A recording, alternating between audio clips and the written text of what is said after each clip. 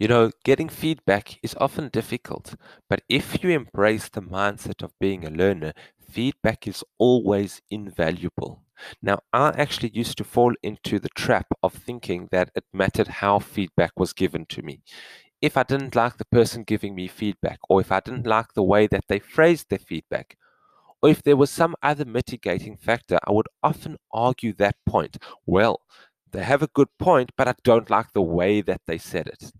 And that would mean that I created a barrier to learning for myself. And so I've come to the realization that no matter where the feedback is coming to you from, no matter how it is coming, whether it is in your opinion warranted or not, at the end of the day, if you embrace the learner mindset, you can learn from that feedback. So, feedback comes in many ways. For example, someone can explicitly tell you that your course is rubbish, or someone can doze off during your lessons.